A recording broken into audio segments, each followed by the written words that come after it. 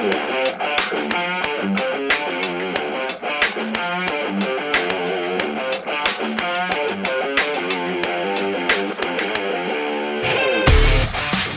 and welcome to The Transfer Window, the podcast that takes you inside the biggest deals at the biggest clubs in world football. I'm Johnny McFarlane, and with Duncan Castles tending to his butterflies on holiday, joining me today is our transfer market insiders and pundits extraordinaire, Graham Hunter and Ian McGarry. This week, we take a deep dive into the background of the Roy Keane, John Walters, Harry Arter fallout and discuss the incident itself, the larger issue of bullying culture in the game, and mental health in football. We talk Spain versus England as Luis Enrique makes his mark, Harry Kane struggles for form, and we ask how the big clubs feel about their star names leaving on international duty. And in the spirit of Ireland's woes, we look at manager v player bust-ups that could see some serious sparks fly. Okay guys, well where else to start but with Roy Keane and the latest issues coming out of the Republic of Ireland camp after some leaked audio, apparently of Stephen Ward, discusses Roy Keane's altercations with Republic of Ireland players John Walters and Harry Arter. Ian, what do you make of this latest apparent issue in the camp? I think there's a very interesting dichotomy here, Johnny, in that you've got someone who is unashamedly old school in Roy Keane, expressing his views both on the players' characters, I say views, opinions really, on the players' characters that he has picked up on, and then the players themselves who have used, inadvertently or not, social media, a very new school thing, if you like, to then expose Keane for his apparent abuse and follies. Personally, my point of view with this is that I have encountered many situations where coaches confront players and likewise. And it's certainly changed over the years. I see Keane as someone who is absolutely old school. I think anyone who... and Graham is one of them, who saw him confront Patrick Vieira in the tunnel at Highbury in the infamous incident where Keane believed that Vieira was trying to intimidate Gary Neville, and he says, pick on someone your own size, I'll see you out there, he says. And then the referee for that game, Pretty Polly, Graham Poll, comes in and says, that's enough, boys, that's enough, let's get out there. And so what I see in the transcript of the Ward WhatsApp is Keane being himself. Keane looking at players who he sees on the treatment table who should be out training, in his view, because he's a guy who would play in a practice match with a broken leg, never mind in an actual game, and someone who, players who should play for their country and everything else. So he's of a different age, and I don't necessarily believe that age has had its day. I actually think there's a very fine line in elite sport between what might be considered bullying in any other workplace, but what is considered to be what's best or what's good or what's positive for the team stroke playing staff in football. And we've seen many instances in the last couple of years in other sports, but not necessarily football, where athletes have claimed or accused bullying, and that includes British cycling, gymnastics, where I think that these things, maybe they're a little easier to expose. But in terms of football, I mean, I could tell him 100 stories about things that have happened in dressing rooms or even in the broom cupboard in dressing rooms. I thought you were going to be talking about Boris Becker there. No, I'm thinking about the great Archie Knox and Marco Materazzi on his debut actually at Everton when Walter Smith was the manager. When Marco was left with no uncertain reason as to why he should buck up his game in the second half, having conceded a goal and then scored an own goal in his debut for Everton. But and Archie basically sorted him out, if you like. But I think Archie Knox, Roy Keane are kind of in the same school, the same era, the same school of hard knocks, whereby they think that hard work and sometimes brutal and very, very honest opinions are what's needed to get the best out of a football player. And in the case of John Walters or Harry Arter, anyone else in that squad, look, Martin O'Neill I know very well, and he can be a hard man, but he's a hard man with his tongue. He delivers withering sort of opinions on people. I'll never forget after the greatly named Rafael Felipe Scheidt made his debut for Celtic in a pre-season game in Holland, and Martin O'Neill put his arm around him after the game and said, Rafael, you and I are the same. We're the same. And Rafael thought this was a compliment. He said, are we, Gaffer? Are we? And then Martin said, yeah. Except I'm 49 and I could have played that game better than you did. That's why we're the same. So, that kind of attitude and taciturn method of coaching, I think probably is going out of style, but I don't believe that it's necessarily invaluable. And for Keane to say the words he did, yes, they were profane, yes, they were harsh, but Keane is a winner, and he wants to get the best out of people.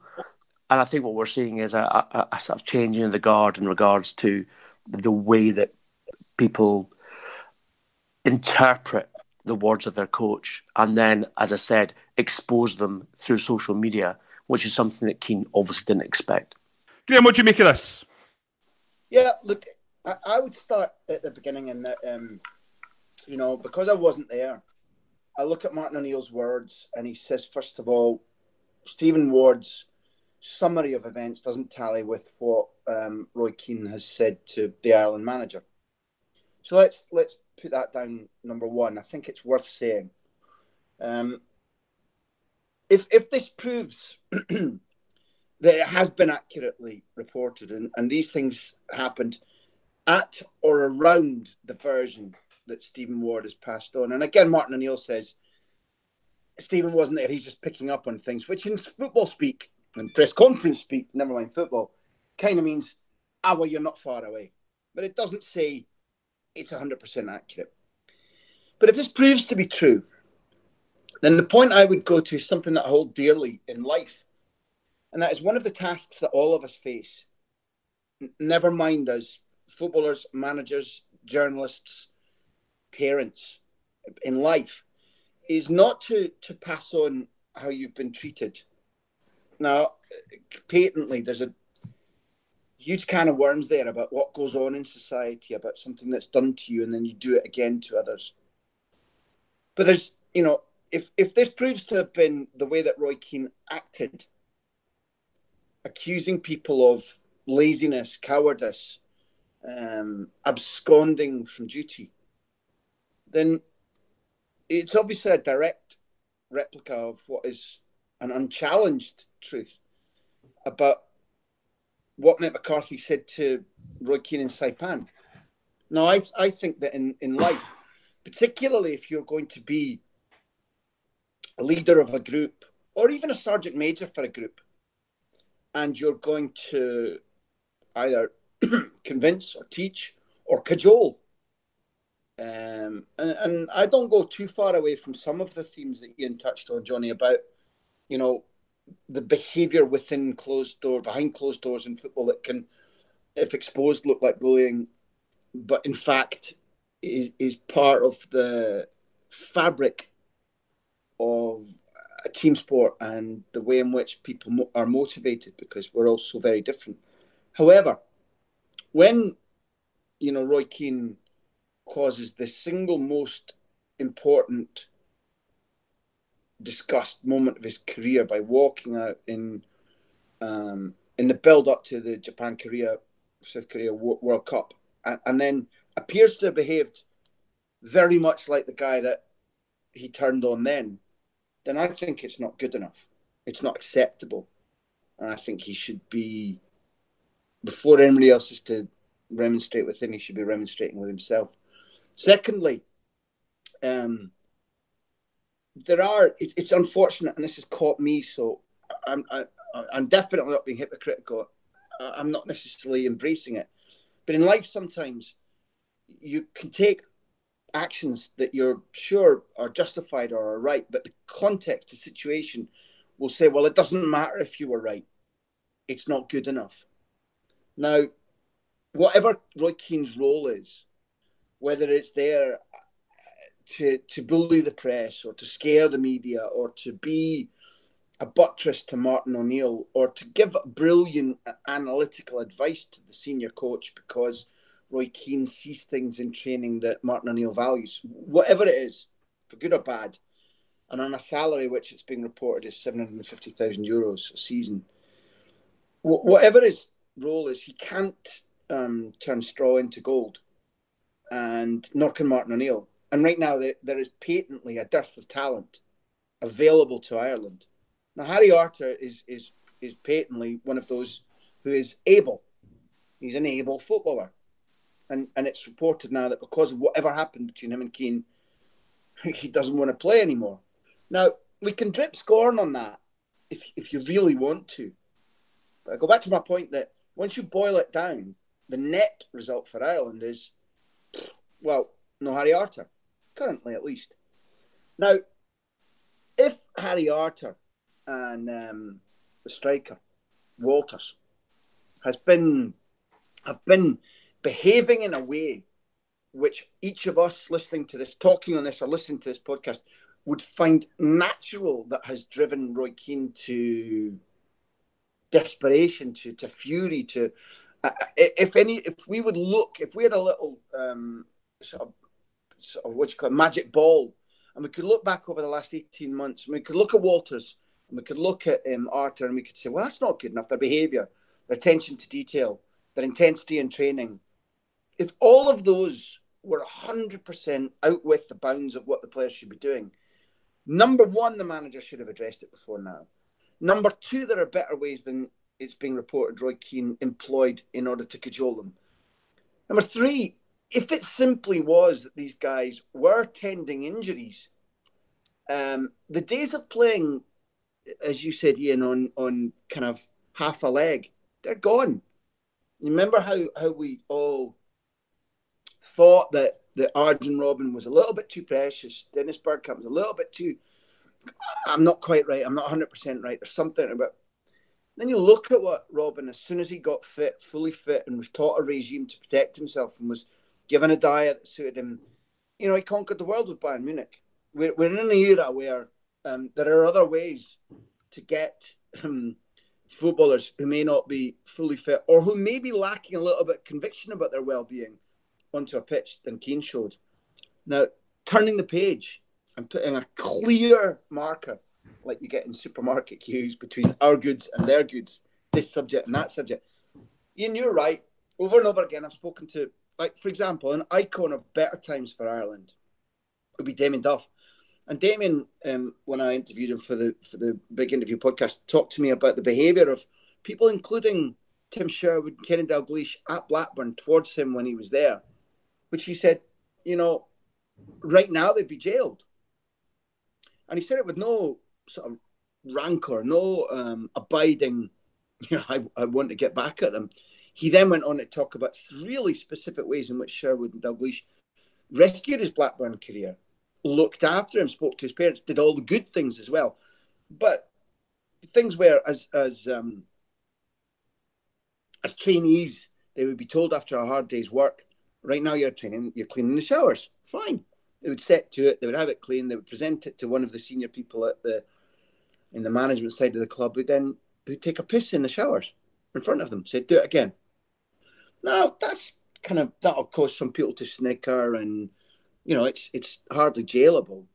But if you start to think about the way in which younger players were kicked at United, was it that younger players were put in the tumble dryers in the era of the class of 92? The bullying, the yelling, the sort of deprival of privileges, the fining, the cutting up of clothes, whatever it might be. When it ended in footballers going off and show you, or I will come through this. And traditionally now, when Johnny, I can't speak for you, but when Ian or I speak to these senior pros now who are on the verge of retirement or have retired, and they look back, they say, what was the making of me? It did change me. It did toughen me up. It was horrible. I went home and I cried. It was bullying. Right now, you would be referred to social services. But very few of them who've made it want that behaviour taken back. Those who didn't make it probably do want that behaviour taken back. What I would say, honestly, is that I don't ally what Roy Keane is proposed to have said to these two with the tales that we're told about, if you want to call it bullying with a purpose, or a horrific regime whereby you were effectively, it was like squad bashing or like being in the army where you were torn down to your bare minimum and then built up again to see if you could take it. And I don't think that's what happened. These are two senior pros, each of whom in their club career, I think, has, particularly Walters, has already shown that they can be relied on, that they are tough. And the way it reads, if it's true, I go back to that point, if it's true, the way it reads is that Roy Keane, rather than being old school, has simply taken a dislike to the pair of them and can't abide being associated with the dearth of talent and the failure that's happening on his watch with Martin O'Neill in charge of Ireland. That's how I interpret it, and it makes me sad. Graham, it's worth touching on whether or not this is a distinctly British culture, given your associations with Spanish football. Is that bullying element something you've seen over there? In elite football, no. That's Johnny. Let me just draw breath and think, because I've only been over here 17, 18 years. And therefore, we're talking about, even the things that you and I were talking about, we're probably talking about a style of management, a style of training ground behaviour, not management, that, has begun to die out even in Britain. So I'm thinking very hard indeed. Have I seen coaches flaying their players verbally? Have I seen situations where a coach and a player are just irreconcilable because of hatred for each other? Yes.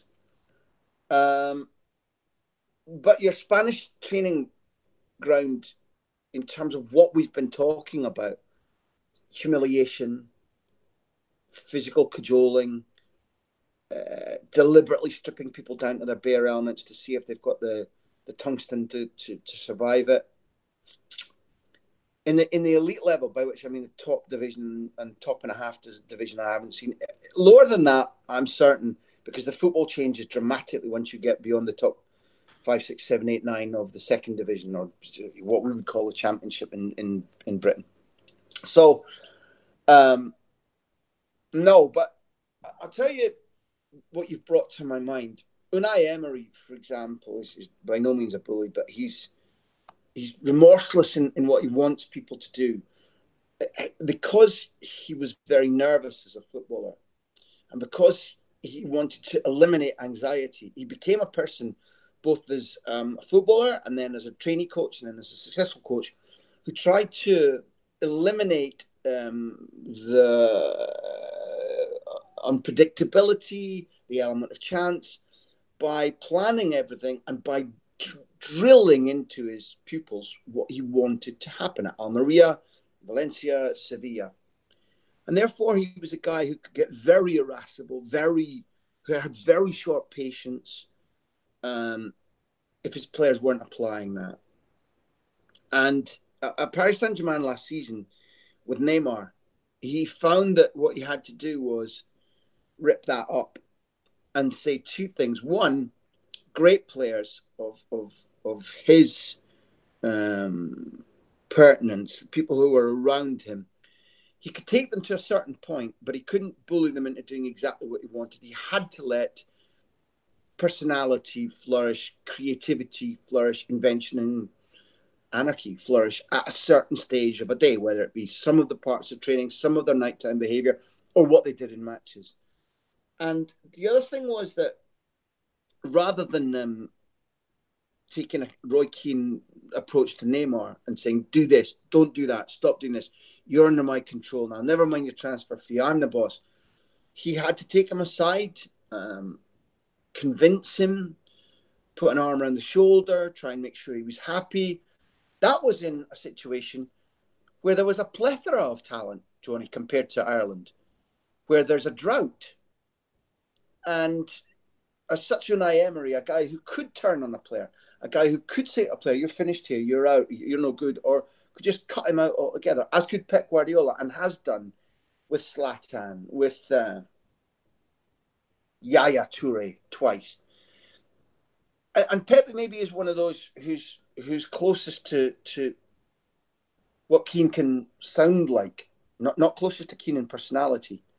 But Pep will flay his footballers with unbelievable language, unbelievable what they might find acidic, petrifying, vitriolic abuse if they're not doing what they're told, or if he thinks he's got a similar concept of commitment and bravery to Keane. It's applied to different concepts like geometry on the pitch, or how close you are to the player you're supposed to be providing a passing space for, bravery on the ball, opening the pitch by playing wide. That's what will get Guardiola, Keane angry, rather than Keane's, you haven't got big enough bollocks, you're not trying hard enough, where are you in the maelstrom of the battle when I need you, these things. But so Pep's approach to players has needed to be tempered a little bit, and he hasn't tempered it as far as the Unai Emery example with Neymar, where he's like, I'm here to make you happy, I'm here to make sure your life's happy, and you must reward me. But I think as soon as we open the debate onwards to Spain, Johnny, or to the modern coaches who've succeeded, which apart from a promotion with Sunderland, Roy Keane hasn't, I think it leaves in evidence, I think it puts a magnifying glass on the fact that for whatever reason Keane was doing this for, allegedly, it's still to be proven. I have to say, I trust the large majority of what I'm reading and hearing because it fits. But that doesn't convict anybody. That aside, if what is alleged is true, then the magnifying glass says that for whatever reason Roy Keane was doing it, one, he was repeating something that he resented hugely when it was done to him, and two, the net result is crap. The thing is with this, it's not, football is never ever black and white. If it were, then coaches would have figured out long before now how to win football matches. There is a massive grey area, which applies to method, which applies to tactics, which applies to recruitment and sales and how you get a team to function.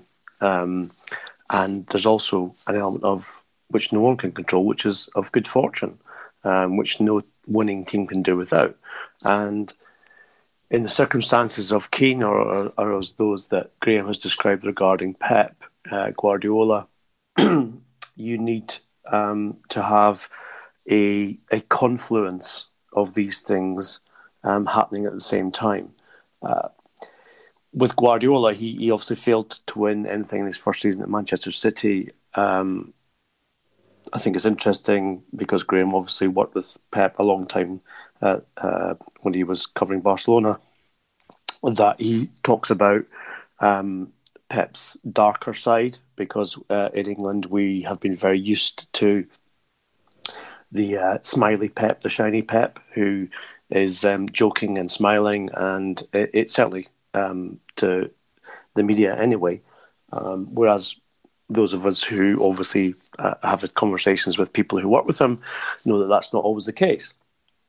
And for that reason, the whole debate about coaching methods and man management methods it is, as I said, a grey area. You can't precise or concise a right way and a wrong way and say that this is how things should be. I think there's got to be,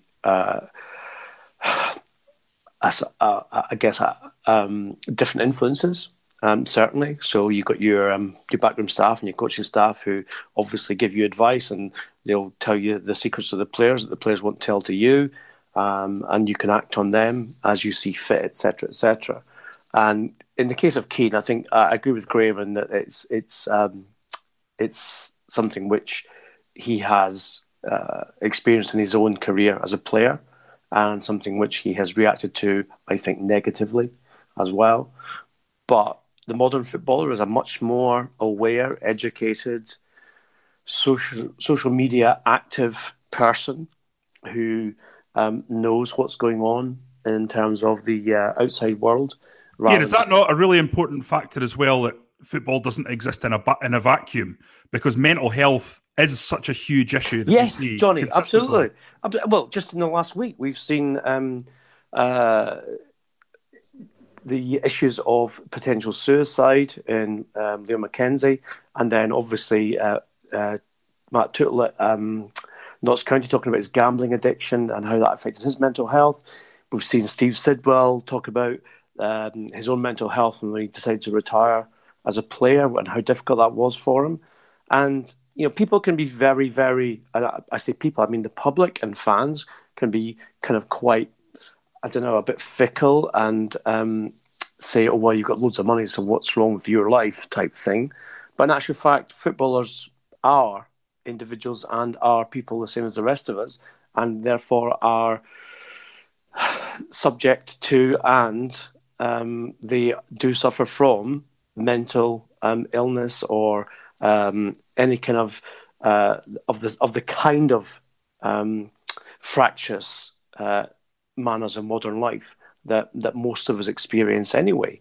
So it's difficult because I think in Roy Keane's world, it is black and white. You train, and if you don't train and he thinks you're faking it, then you are faking it, and he'll call you what he's called those guys in the transcript. But it's not as simple as that.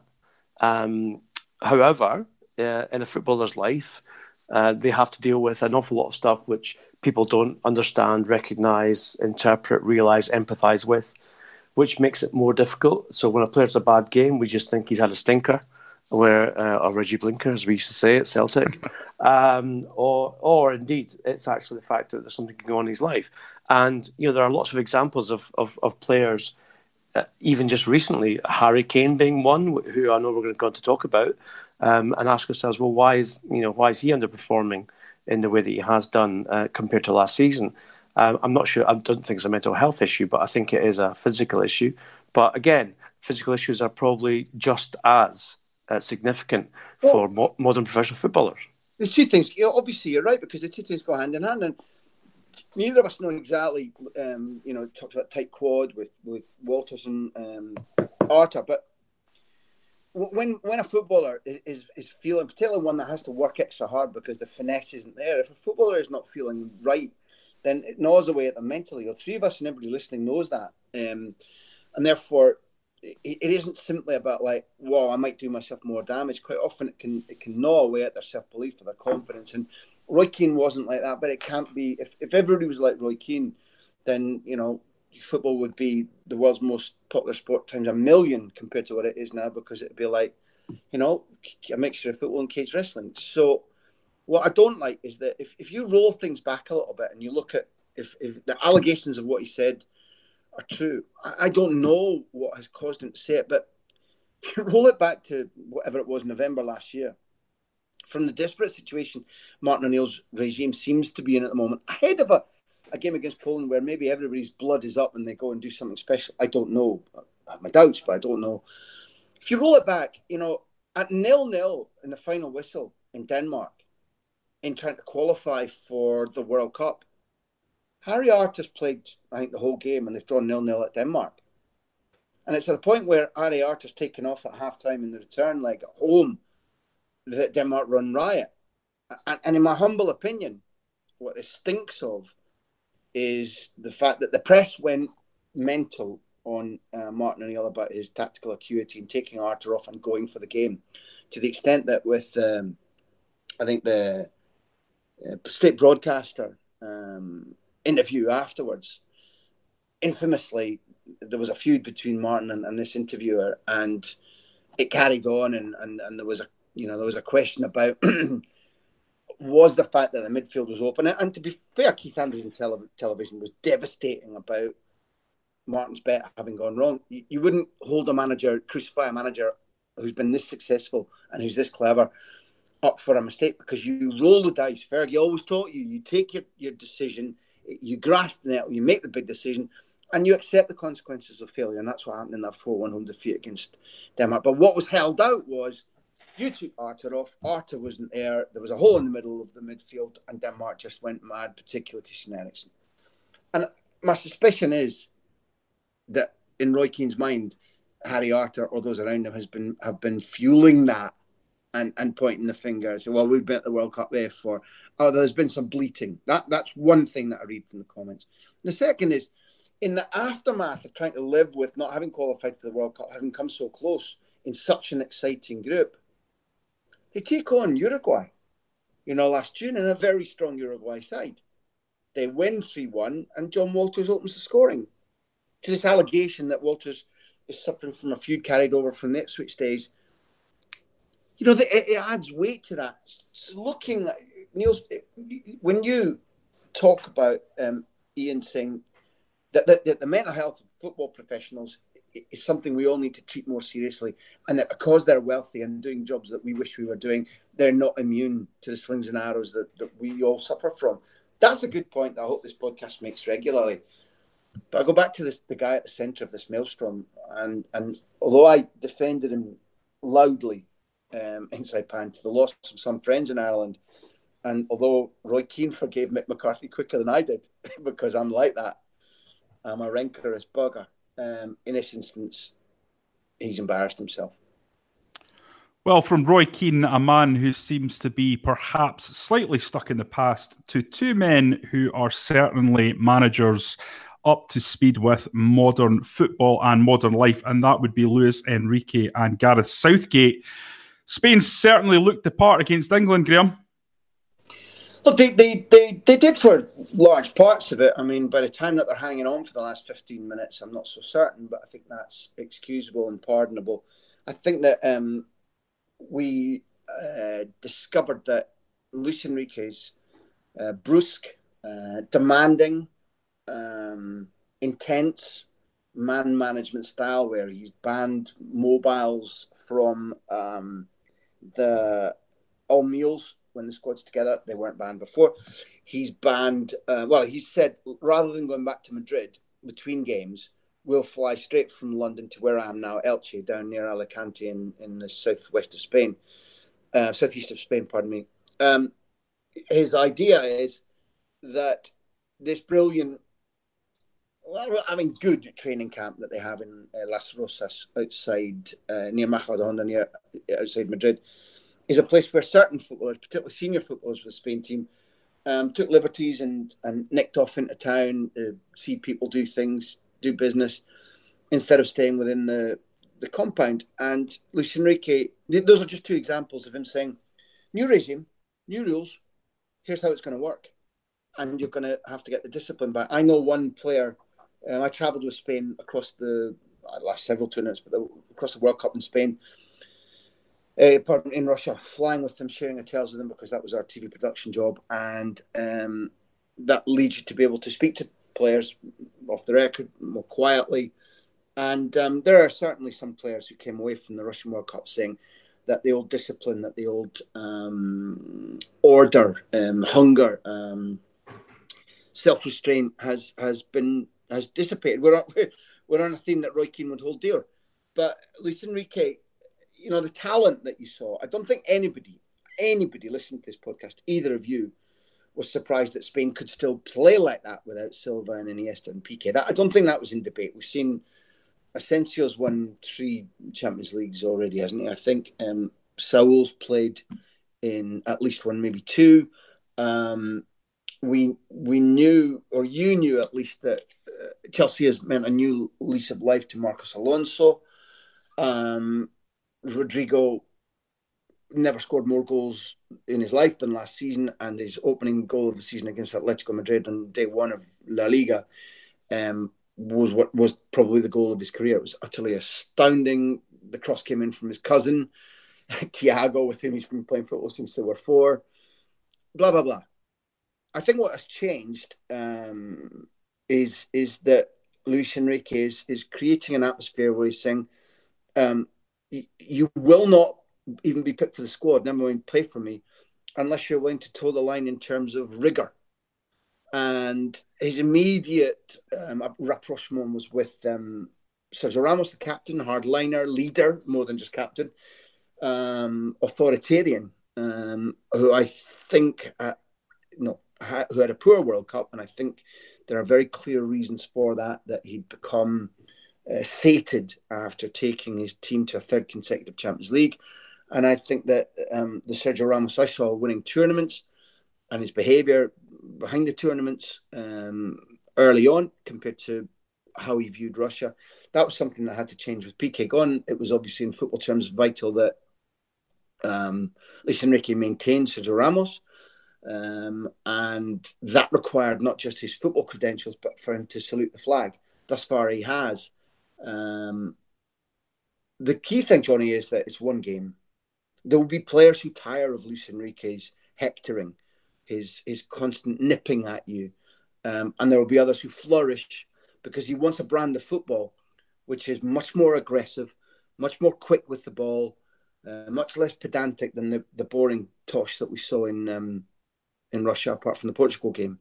You know, they lost their cojones. They didn't take risks with the pass. They didn't show for the ball in a way that was risk-oriented. Iago Aspas has been finally, he should have started every game in the World Cup. Didn't. That was incomprehensible.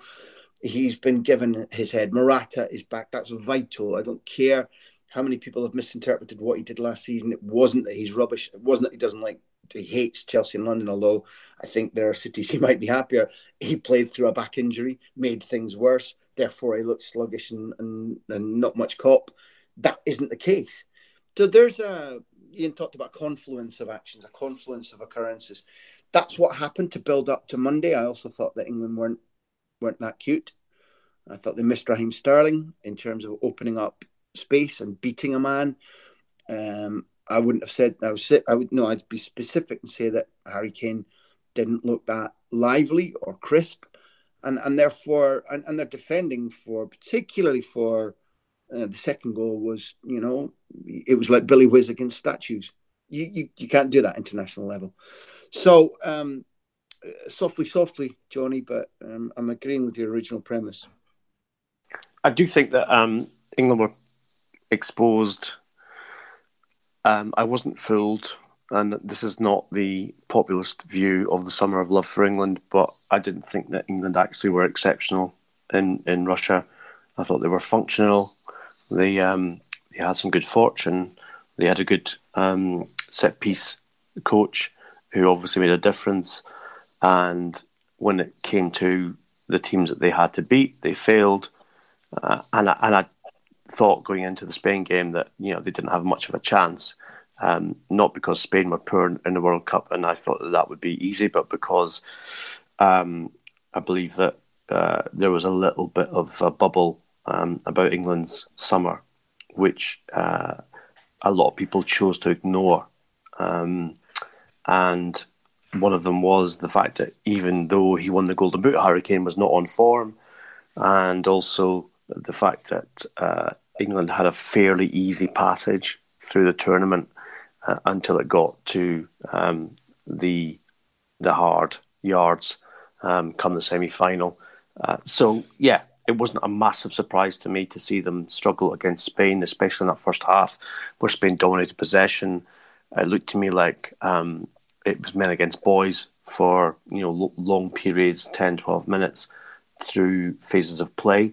And it just seemed to me that the things which England fans or England commentators had chosen to ignore during the summer had all come home to roost, because they don't keep possession well, they don't keep the ball well, they don't make enough chances, there's not enough creation in central midfield or behind the strikers, and therefore struggling against Spain was no huge surprise.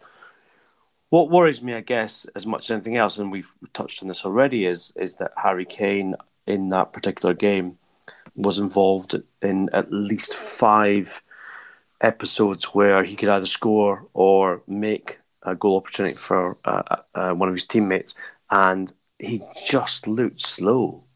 And I mean that it was nothing more obvious than that.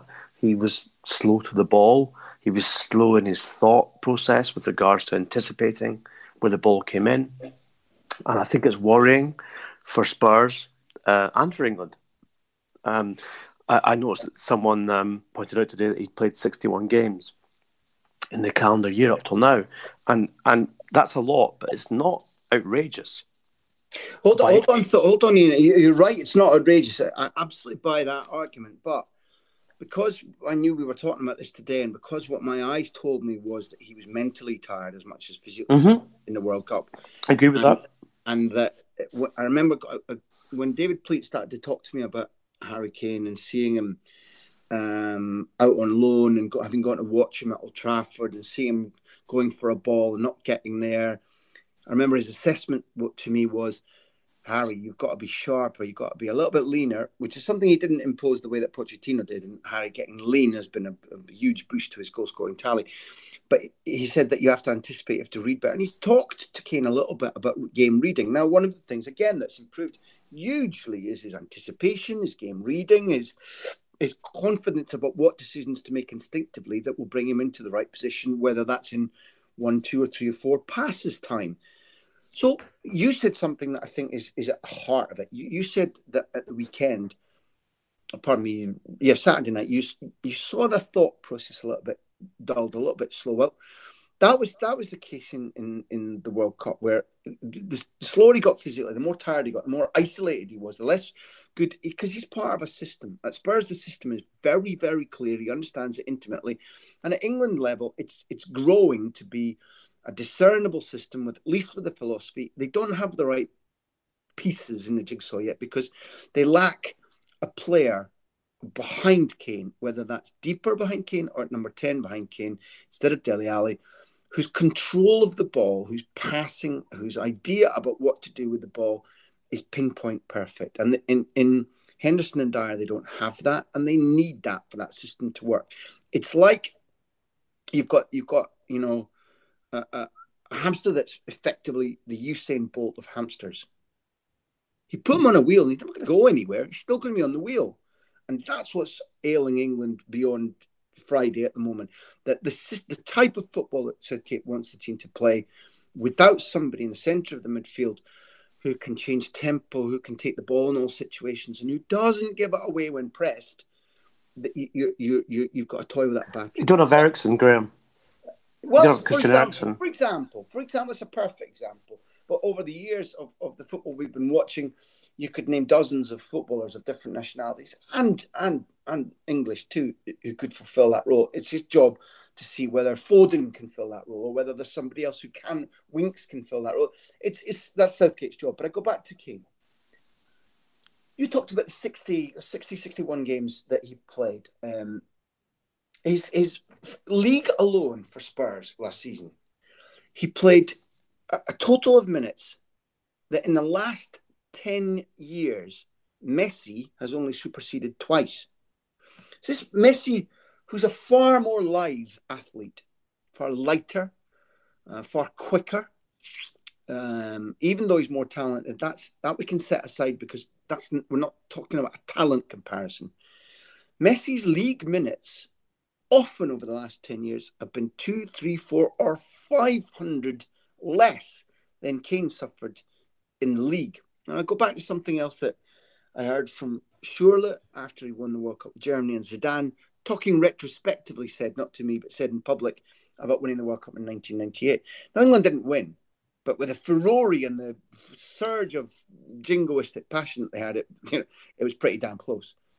Both of those players, Schürrle and Zidane, talked about it taking 6 months to even understand their physiology again, because they were, they felt as if they were dragging, flaming wood carts behind them with lead weights on their legs. And it was a mental thing, not a physical thing. Mental. Now, Kane, I only looked at the league minutes. So if you're talking about Champions League, where Kane's Champions League experience was pretty big. If you think about how they got through, beating Real Madrid, if you think about how they played in Turin against Juventus, aside from the minutes, that was a monumental thing to happen in a single season. Added to which, qualifying for the Champions League again, added to which, I don't know what he scored, 30 and 37, something like that. Added to reaching the flipping World Cup semi-final and being 1-0 up in the semi-final of the World Cup in the longest summer of his career, and looking for 2-3 games as if there was sludge in his head and lead in his legs, and being played against Belgium the second time around. Which it made no sense. The Belgian game was worth winning. The third, fourth playoff was worth competing for, was worth winning. How did an intelligent, forward-thinking manager like Gareth Southgate either listen to sports scientists that he had there with him, or watch Harry Kane with his own eyes and do anything other than say, you've got 25 minutes at the end of the game, mate. That's it. That's all you're fit for. That's what I owe Mauricio Pochettino. That's what I owe your club. That's what I owe you. Because this year has begun, there'll be more times. We'll win the Nations League next summer. Whatever the message is. No way did he play in that third, fourth game. It was ridiculous. And again, he played as if he was wading through mud.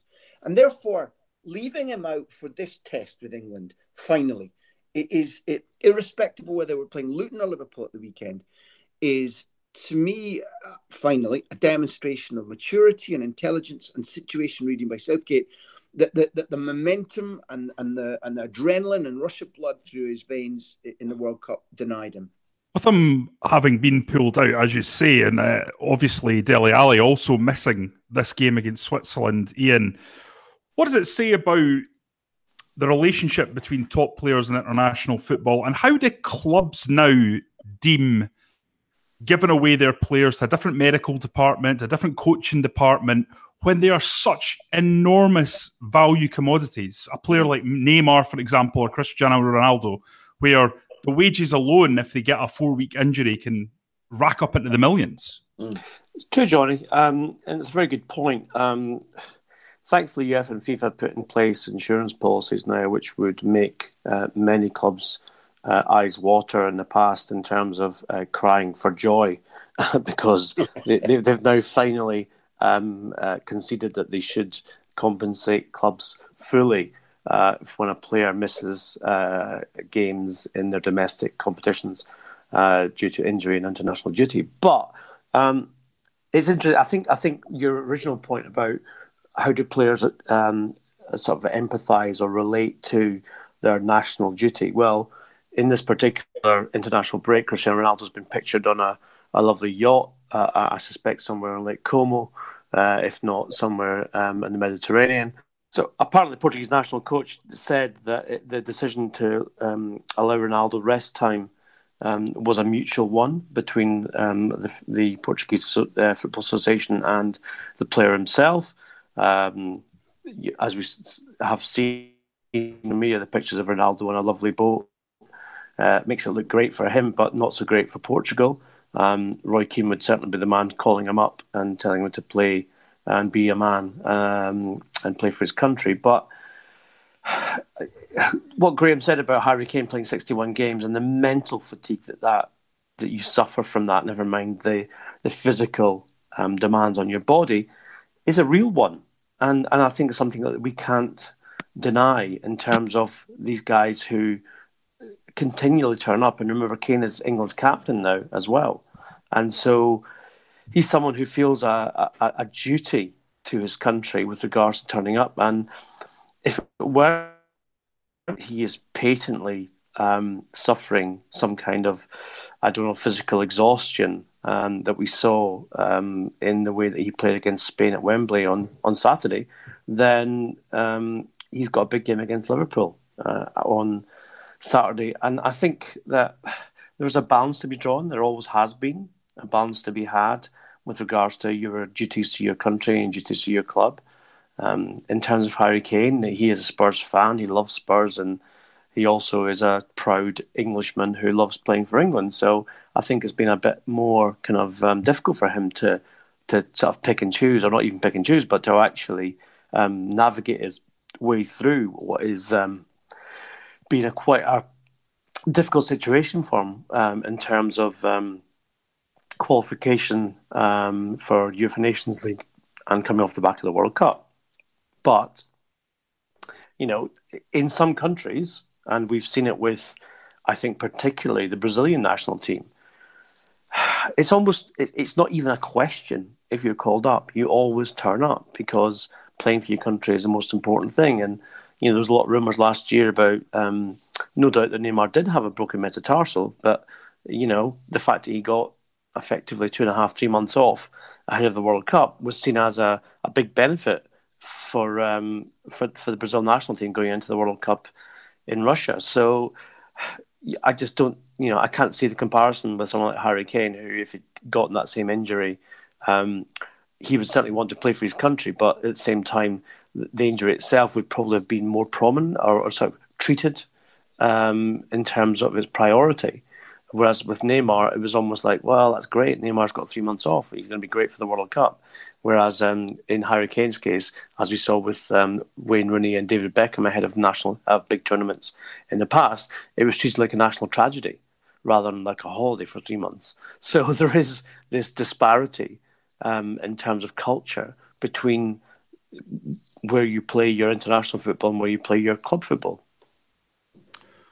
Okay, gents, well, it's been fascinating, but we're going to have to move on now to the quick-fire round. And in the spirit of the Roy Keane, John Walters, Stephen Ward chaos, we're going to look at potential matchups between strongman managers and big-time players. So, first of all, I'm going to go with you, Ian. Who would win in a square go between... That's a Scottish vernacular. I love there. Square go. I love square go. Thanks for that, yeah. Or a swedge. Well, our southern listeners know what a square go is. I hope so. Hey. What's the southern version? We've lost the Spaniards here. He's called him it. Ian, Terry Hurlock versus Graham Souness. I knew you were going to throw me this one. I have to say that Terry Hurlock is probably one of the hardest football men that I have ever seen play / encountered in my entire life. And Graham Souness is the same. So I doubt very much that even Terry Hurlock would call Suey out, or Suey, I should say, Suey out on any kind of disagreement or issue he might have had. It's more likely that the two of them would have just basically punched each other for about 10 minutes and then went for a beer in the pub afterwards and called it a draw. Graham. Hello. Sir Furious Alex Ferguson. Yep. Against Doug Rugby, and perhaps a little explanation as to who Doug Rugby is for our English listeners. Johnny, don't be ridiculous. Have you been in the forest to eat some strange mushrooms this morning? Perhaps it's my age. Imran Khan knows who Doug Rugby is. Talking about played for Chelsea. Look, that was pretty obvious, as was Ian's. Suey would win that by a million miles, either by strength or nastiness or deviousness. There's no question Suey would have won, and Terry would have been found in a bag full of tracksuits. As far as Big Doug Rugby and Sir Alex is concerned, again, it's really, really obvious. Unless Sir Alex had Archie with him, twos up, no jacket holding. Unless it was a 2-up with Archie, Big Doug Rugby could basically have anybody in the world come out smiling, nick onto his moped and drive away without a helmet, which is one of the things that used to drive Fergie mad about him. Rugby, obviously, are you kidding? Ian, who'd you fancy of Roy Keane against John Walters then? Well, it's been reported rather distressingly that Keane walked away from John Walters when he challenged him on the way he spoke to him. But I have to say, my sort of experience of Roy Keane through the years has been that, you know who reminds me of, Johnny? Deadpool. he will take anyone. And even if he loses an arm, he'll take him again. And he loses the other arm, he'll take him again. So I'm sorry if John Walters is listening. Yeah, you're gone. You're gone, mate. Even take the kids to the cinema recently. Just a wee bit. Right. They're not aged enough, but they love it. Graham, Norman Bites Your Legs Hunter versus Brian Clough. Johnny, that's just another stupid question. Just read it out to yourself again. Norman Hunter against Brian Clough. What's the first guy's second name? Hunter. Do you see now what I'm saying? Do you see now? Just listen, nobody's listening. We're off the record. Just think about the questions, okay? Okay, guys, and with that, I'm slamming this particular transfer window shut. Duncan's replacement this week has obviously been Graham. Duncan is off tending to his butterflies on holiday. Graham, before we go, perhaps He's you could... in the jail. Sorry, carry on. Let's hope so. I think he's still in recovery from claiming Davy Neary was better than Willie Miller, but that's another story. No, I think he dived under that mat at Wembley to make sure that Neary didn't stiff his knees. Graham, before we go, perhaps you could give us a little bit of an update on what you're doing with the Big Interview podcast. I'm awfully proud to say that the last live one that was released was Brian Chucky McClare, recording in Edinburgh a couple of weeks ago. Very interesting it was too, telling us how the proudest boast in his life is that Sir Alex Ferguson told him that he was a sick see you next Tuesday, and other such stories. And with quality like that, it's little surprise that we have gone on to announce that Bet365 are our sponsors, and that very promptly we'll be bringing out a new podcast with one of the men who scored the winning goal for an English club in a European final, etc., etc. Kevin Bridges coming down the line. It's all there for you. If the transfer podcast isn't good enough for you, then the Big Interview can be. And because of Bet365, we'll be there forever and ever and ever. Okay, guys, just a reminder, we are still looking for a sponsor, so if you like the idea of partnering with one of the UK's best football podcasts and talking directly to our listeners about your brand, get in touch through our social media channels. To continue the debate, we are all on Twitter and even have our own Transfer Window official account at Transfer Podcast. We're trying to build a community on that account, so everyone who follows will get a follow back. I'm at Johnny R. McFarlane if you want to speak to me, and more importantly, our pundits are at Garbo SJ and at Bumper Graham. Is it, Graham? Johnny, can I do the theme music now? Yes. You got to have a dream. If you have a dream, how you gonna make a dream come true? You must not edit that out. That is, or I will kill you. We'll be back next Tuesday before 3 p.m. Until next time, thanks for listening. Transfer talk. Brilliant.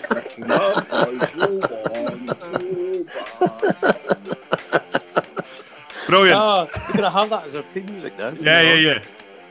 Thank you. I'm out. Magic.